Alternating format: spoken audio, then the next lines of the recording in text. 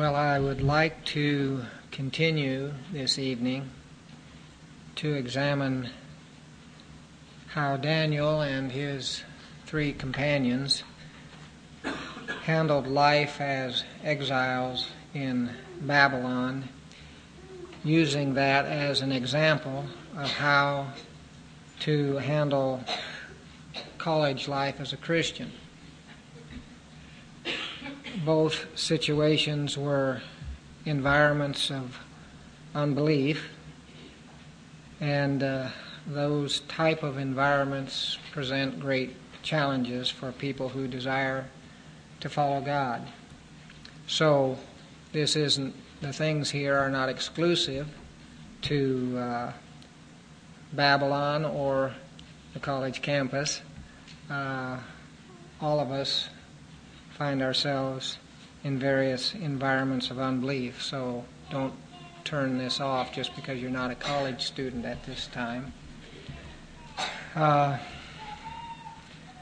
last time we read through chapter 1 to see examples of how these young men sought to live godly lives in an ungodly situation. We saw, first of all, that they feared God, which meant they feared displeasing Him more than they feared displeasing men. A Christian young person in college must determine, like these young people did, not to defile themselves in their time at college.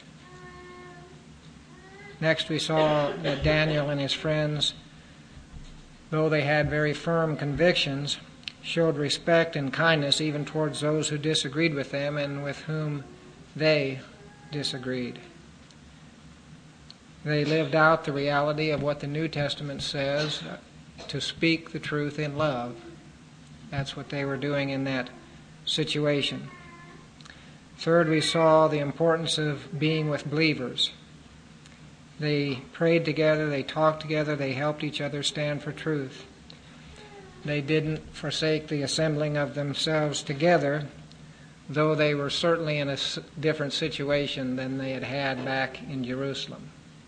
Very few in number, and they couldn't gather the way they did. Nevertheless, they spent time with one another when they could. And then, fourthly, they were prudent. They thought things through before they acted, and they were careful about their conduct. Rash and rushed judgments were avoided. Fifthly, they pursued excellence. They were not lax or lazy in the situation that God placed them. In demonstrating a desire to excel and to honor God in that situation, they were able to exert a godly influence in an ungodly culture. Christian students should also desire to do this. They should try hard, don't quit, do the best they can with the talents that God has given them, and God will bless this and use them. So that's a little summary of what we looked at without looking through the verses. A little summary of what we did last time. So I want to go on from there and look at some of the rest of the years of these men there in Babylon as it's presented to us in the rest of the book of Daniel, trying to apply how Daniel and his colleagues handled life in Babylon as an example of how the Christian should deal with life in college. Why don't we pray here before we go into the new part? Father, we ask that you would teach and guide us here from your word and from the example of these four men. We ask, Lord, that you would apply this especially to the college students and other students that are here. Just ask that it would be something that would be helpful to them and glorifying to you as they seek to follow you in a difficult situation. We ask it in Jesus' name. Amen. Well, this evening, I thought we could begin with the area of peer pressure. That's a big one. God has made us social beings. We like to be with people. That's the way God made us. And that's why peer pressure affects us so much. We're made for relationships. Now, some peer pressure is good if it's the right kind of pressure from the right kind of peers. And that's why we emphasized last time that we should be with believers. That's the right kind of peers. And you hopefully experience some of the right kind of pressure from being around other Christians. Really, as Christians, your peer group should primarily be other believers. But we are not supposed to isolate ourselves from others on campus, and befriending the lost is not wrong. What we must be careful about is not embracing their sinful values and lifestyle, even when it seems like almost everyone else is living that way. A good example of what we're talking about here has to do with these three men, Shadrach, Meshach, and Abednego. They certainly knew what peer pressure was all about. So let's look at their example given to us in chapter 3 of Daniel. And we'll just begin reading with verse 1. Nebuchadnezzar the king made an image of gold, the height of which was 60 cubits, and its width 6 cubits. He set it up on the plain of Dura in the province of Babylon. Then Nebuchadnezzar the king sent word to assemble the satraps, the prefects, the governors, the counselors, the treasurers, the judges, the magistrates, and all rulers of the provinces to come to the dedication of the image that Nebuchadnezzar the king had set up. Then the satraps, the prefects, the governors, the counselors, the treasurers, the judges, the magistrates, and all rulers of the province were assembled for the dedication of the image that Nebuchadnezzar the king set up, and they stood before the image that Nebuchadnezzar had set up. Then the herald loudly proclaimed,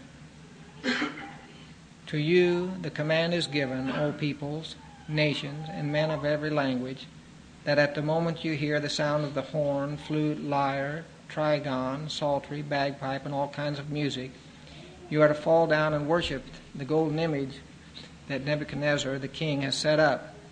But whoever does not fall down and worship shall immediately be cast into the midst of the furnace of blazing fire." Therefore, at that time, when all the people heard the sound of the horn, flute, lyre, trigon, psaltery, bagpipe, and all kinds of music, all the peoples, nations, and men of every language fell down and worshipped the golden image that Nebuchadnezzar the king had set up. Well, if we read on, we find out that even though everybody else bowed down, there were 3 people that didn't. Shadrach, Meshach, and Abednego. I don't know where Daniel was on this. Maybe it was somewhere else. But this was quite a scene. I don't know how many thousands of people were there, but I know that there were just 3 people that were standing when all that music started playing.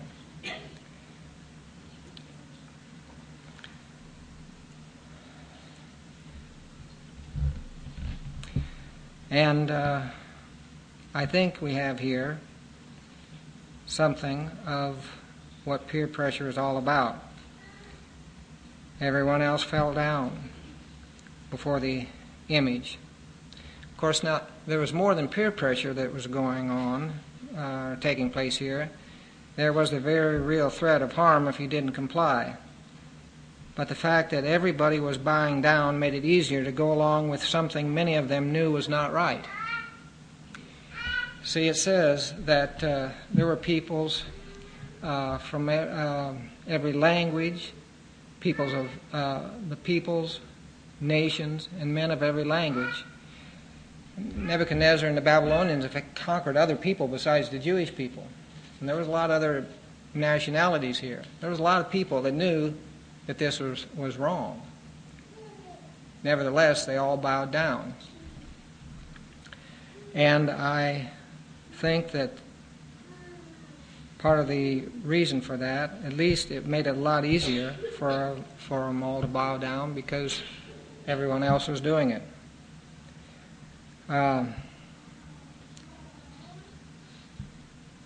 That's what the wrong kind of peer pressure does. It makes it easier to go along with something you know is not right, rationalizing that it's not so bad since others are doing it. So how did Shadrach, Meshach, and Abednego deal with this? Well, it seems from the account that they had determined not to do what was wrong. They determined to do what was right despite what everyone else did. They knew that God's word was clear on this. You shall not make for yourself any idols. They also knew that God's word said, you shall not follow a multitude in doing evil. They also knew that God could deliver them out of this situation. They also knew that even if he didn't, they weren't going to bow down because it was the wrong thing to do. We see that later on in the account when they're hauled before Nebuchadnezzar. And verse 16, Shadrach, Meshach, and Abednego answered and said to the king, O Nebuchadnezzar, we do not need to give you an answer concerning this matter. If it be so, our God whom we serve is able to deliver us from the furnace of the blazing fire, and he will deliver us out of your hand, O king. But even if he does not, let it be known to you, O king, that we are not going to serve your gods or worship the golden image that you've set up. We know that's wrong no matter what happens to us. We know that's wrong. So that was the first thing. Another thing we see in this account that helped them resist this peer pressure was that they had chosen the right kinds of friends. They had chosen their friends wisely. These three are always mentioned together in the Scriptures because I think they were always together when they could be. It was just like if you saw one, you'd see the other. They were friends. They were good friends. They were close friends. The point here for the Christian college student is that you should choose your friends wisely. Shadrach, Meshach, and Abednego knew that they could subtly be pulled into sin if they became too close to bad companions. I like the way J.C. Ryle put it. He said, good friends are among our greatest blessings. They may keep us back from much evil, quicken us in our course, speak a word in season, draw us upward, and draw us on. But a bad friend is a positive misfortune, a weight continually dragging us down and chaining us to earth. Keep close companion with an irreligious man, and it is more than probable that you will end up like him. That is the general consequence of all such friendships. The good go down to the bad, and the bad do not come up to the good. It's much more likely that they'll pull you down than you pull them up. And Ryle is only stating what the Scriptures plainly tell us. In Proverbs 13:20, for instance, he who walks with wise men will be wise, but a companion of fools shall suffer harm. And in the New Testament, 1 Corinthians 15:33, do not be deceived, bad company corrupts good morals.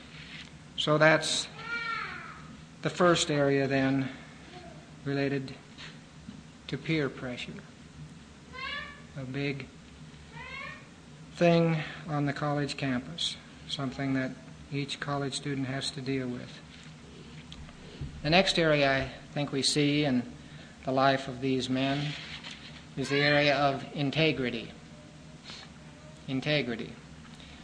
Let's read Daniel chapter 6, verses 3 and 4. We're doing a lot of skipping around tonight, and you'll have to fill in the blanks by reading the whole book sometime yourself.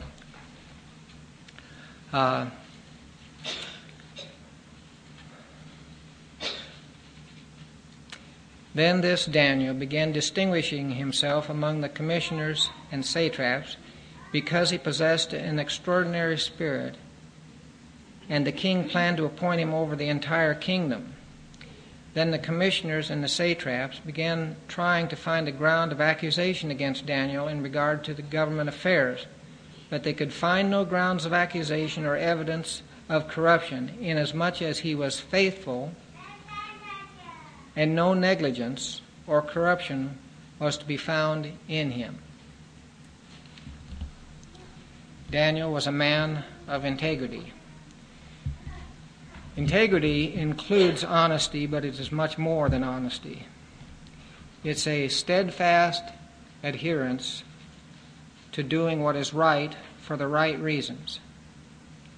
It includes treating people fairly and honestly, keeping your word, paying your debts, being diligent in your duties, avoiding deception, and avoiding artificiality. In short, it is doing right and being real. And God will take care of the person that lives that way. We're told in Proverbs 2:7, He, that is God, is a shield to those who walk in integrity. Now Daniel was like this, and even his enemies had to acknowledge it. In verse 5 it says, Then these men said, We shall not find any ground of accusation against this Daniel, unless we find it against him with regard to the law of his God. They knew there was no way they could find any area of negligence or corruption in Daniel. People notice integrity. Some will dislike it, but they'll notice it. Over and over as you read through this book, Daniel demonstrates integrity. This account that we're reading right here actually took place many years after Daniel had been brought to Babylon. He was probably 60 or maybe 70 years old by now. Yet when others looked for negligence or corruption in his life, they could find none. Now that's a tremendous testimony. This is a life of integrity, you see.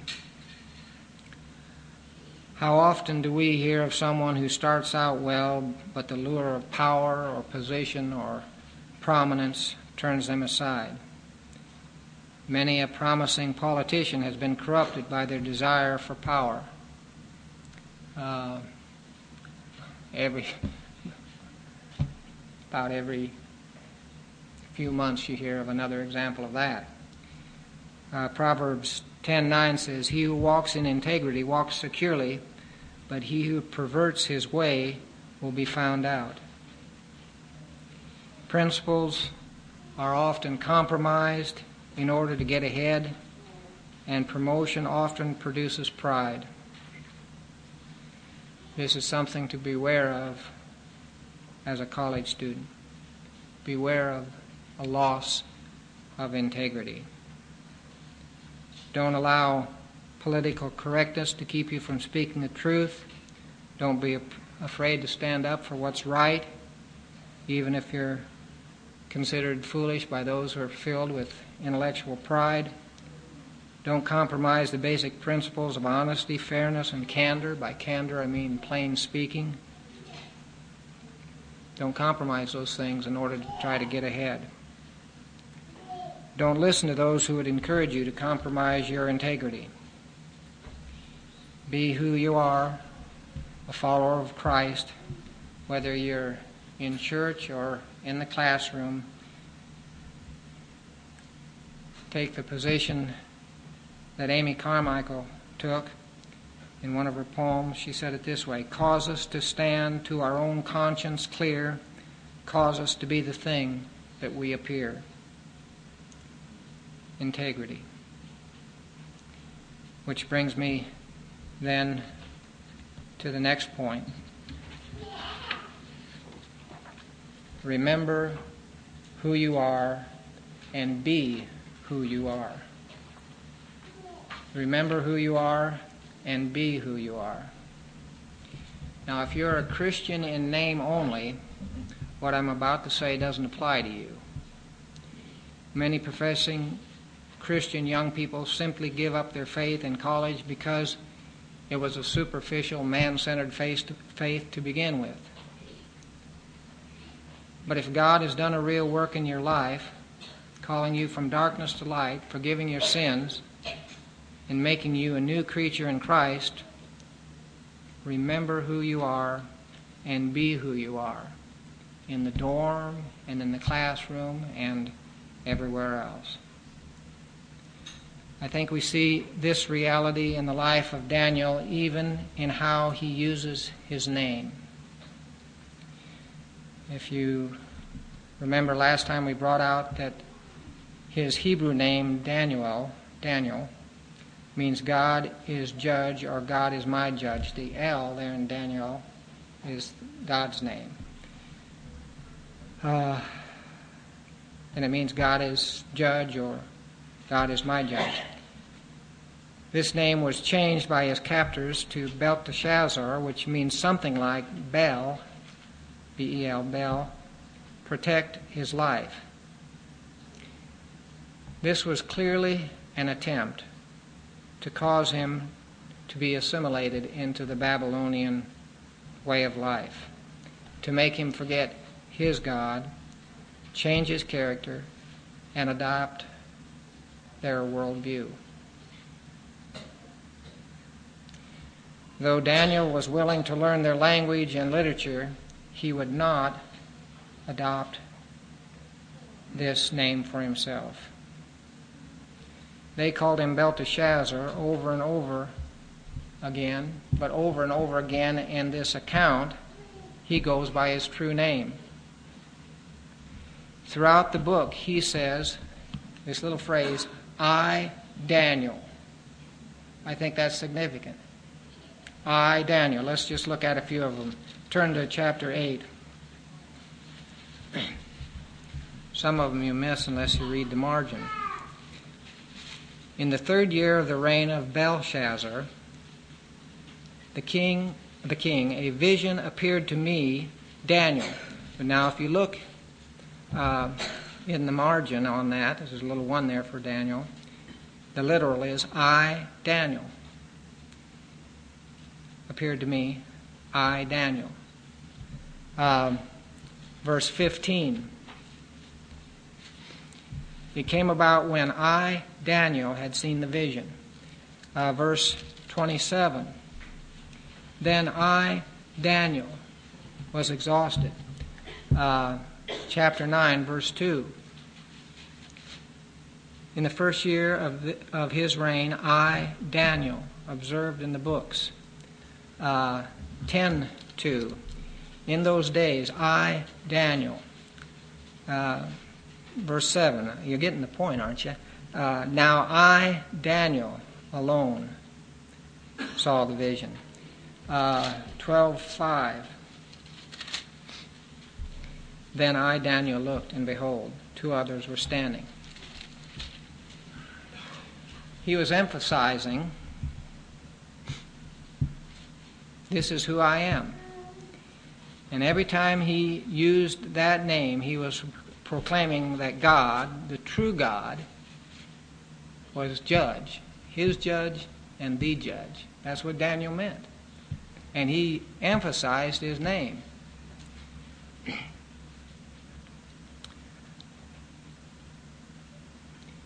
What's that have to do with the college life? Well, I would say, students, don't let the worldly campus squeeze you into its mold. Remember who you are and be who you are. Don't let others redefine you. Tell them your real name. I'm a Christian. we should perceive ourselves as God perceives us. That's what Daniel did. God calls him Daniel. You see that in a number of places. Chapter 10, verse 10.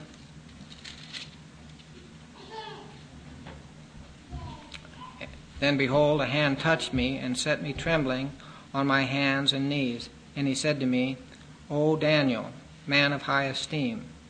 Now this, of course, was an angel sent from God, but it's God's message. O Daniel, man of high esteem. So this is what God calls him. Then he said to me, verse 12, then he said to me, do not be afraid, Daniel. See, Daniel's his name. That's what he really is, because that's the way God sees him. Chapter 12, verse 4. But as for you, Daniel, conceal these words and seal up the book until the end of time. His self-perception was the right perception because it was God's perception of him. He was a Hebrew. He wasn't a Chaldean. He was a Hebrew, one of God's chosen people, called to be his witness in a difficult situation, but nevertheless called to be his witness. Yes, he was a man like the others all around him there, the other Chaldeans and other people, but he was also a new man because of the work of God in his heart. That was who he really was, no matter what they wanted to call him.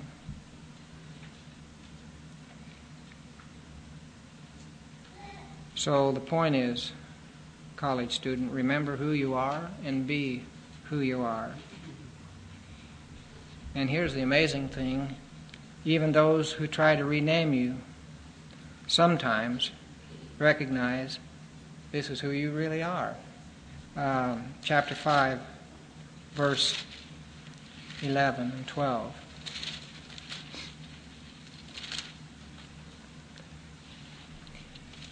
This is after Nebuchadnezzar had died and his son had taken over the kingdom.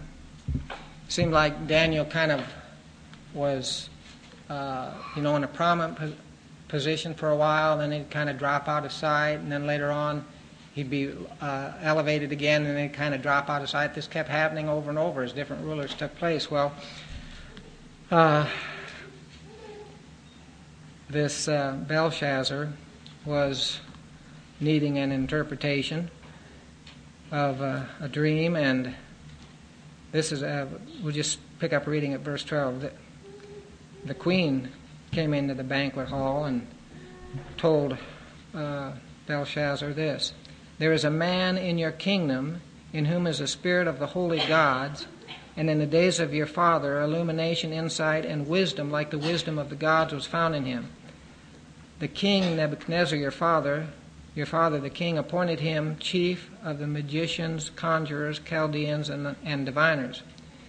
This was because an extraordinary spirit, knowledge and insight, interpretation of dreams, explanation of enigmas, and solving of difficult problems were found in this Daniel, whom the king named Belteshazzar. Let Daniel now be summoned, and he will declare the interpretation. Said, in other words, she calls him Daniel. Let Daniel now be summoned. And you see it again, chapter 6 and verse 13. This is another ruler. Then they answered and spoke before the king, Daniel, who is one of the exiles from Judah, pays no attention to you, O king. So they call him Daniel. And then in verse 20, this is the king himself, Darius. And when he had come near the den to Daniel, he cried out with a troubled voice. The king spoke and said to Daniel, Daniel, servant of the living God, has your God, whom you constantly serve, been able to deliver you from the lions? Well, the point I'm making here is if we'll be who we are and not be afraid to say who we are, some people anyway will recognize who we are. And they may try to change us, but some people will even recognize what the reality of the situation is. So, remember who you are and be who you are. And then the last thing I want to deal with tonight is just to say that one of the main ways to remember and better understand who we are in Christ is by reading God's Word. In an environment of unbelief like this Chaldean culture or the college campus, in that type of environment, there are what you might call conditions of low visibility. You seem to be surrounded by a fog that makes it hard to see truth clearly. But God has provided for this. He's provided for this by giving us, His people, a clear revelation of who He is and who we are and what this world is all about. And that revelation is in His Word. Thy Word is a lamp unto my feet and a light unto my path. Daniel was a student of God's Word. We see that in chapter 9, verse 2.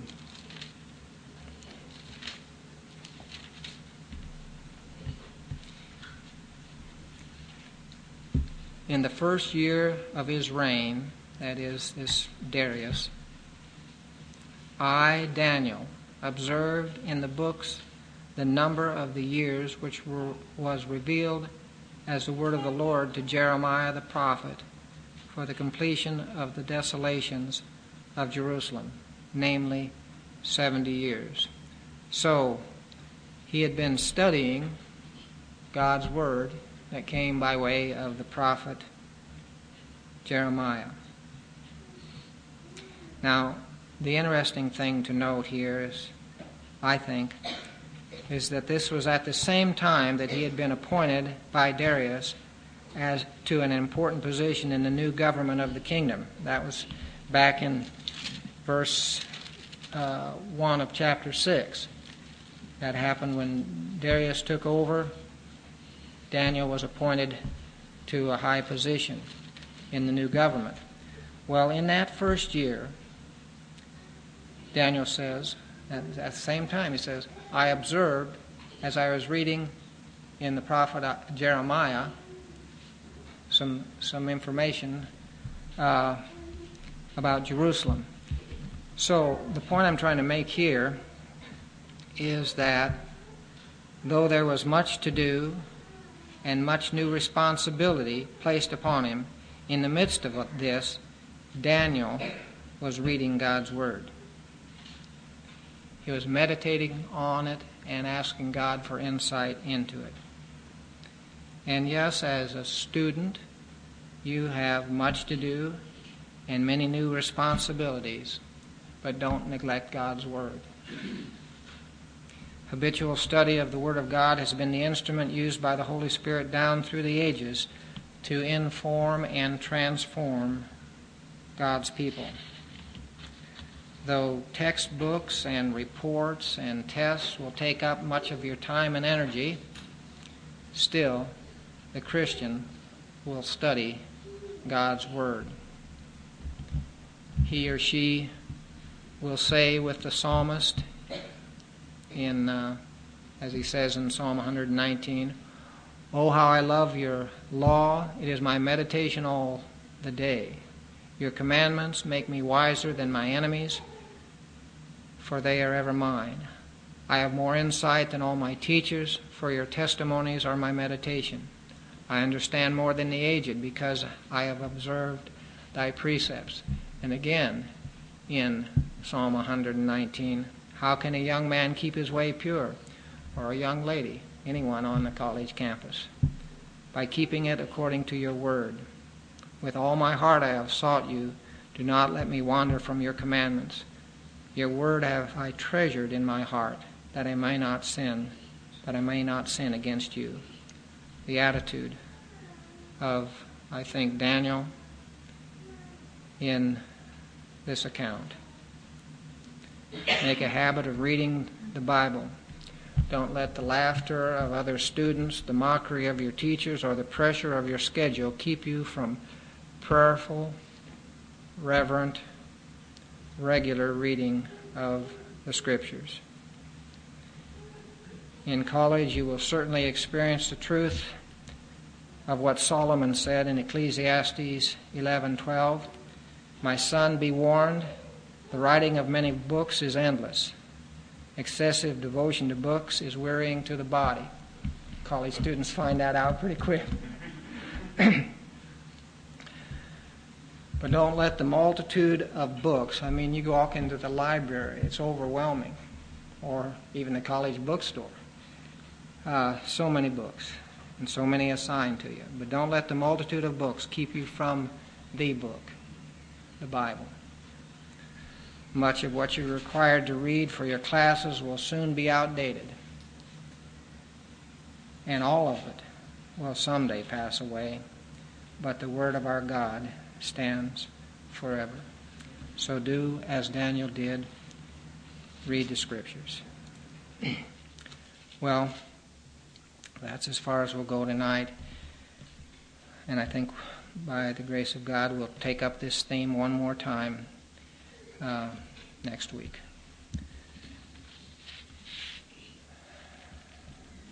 Anyone have any thoughts or comments as we close here?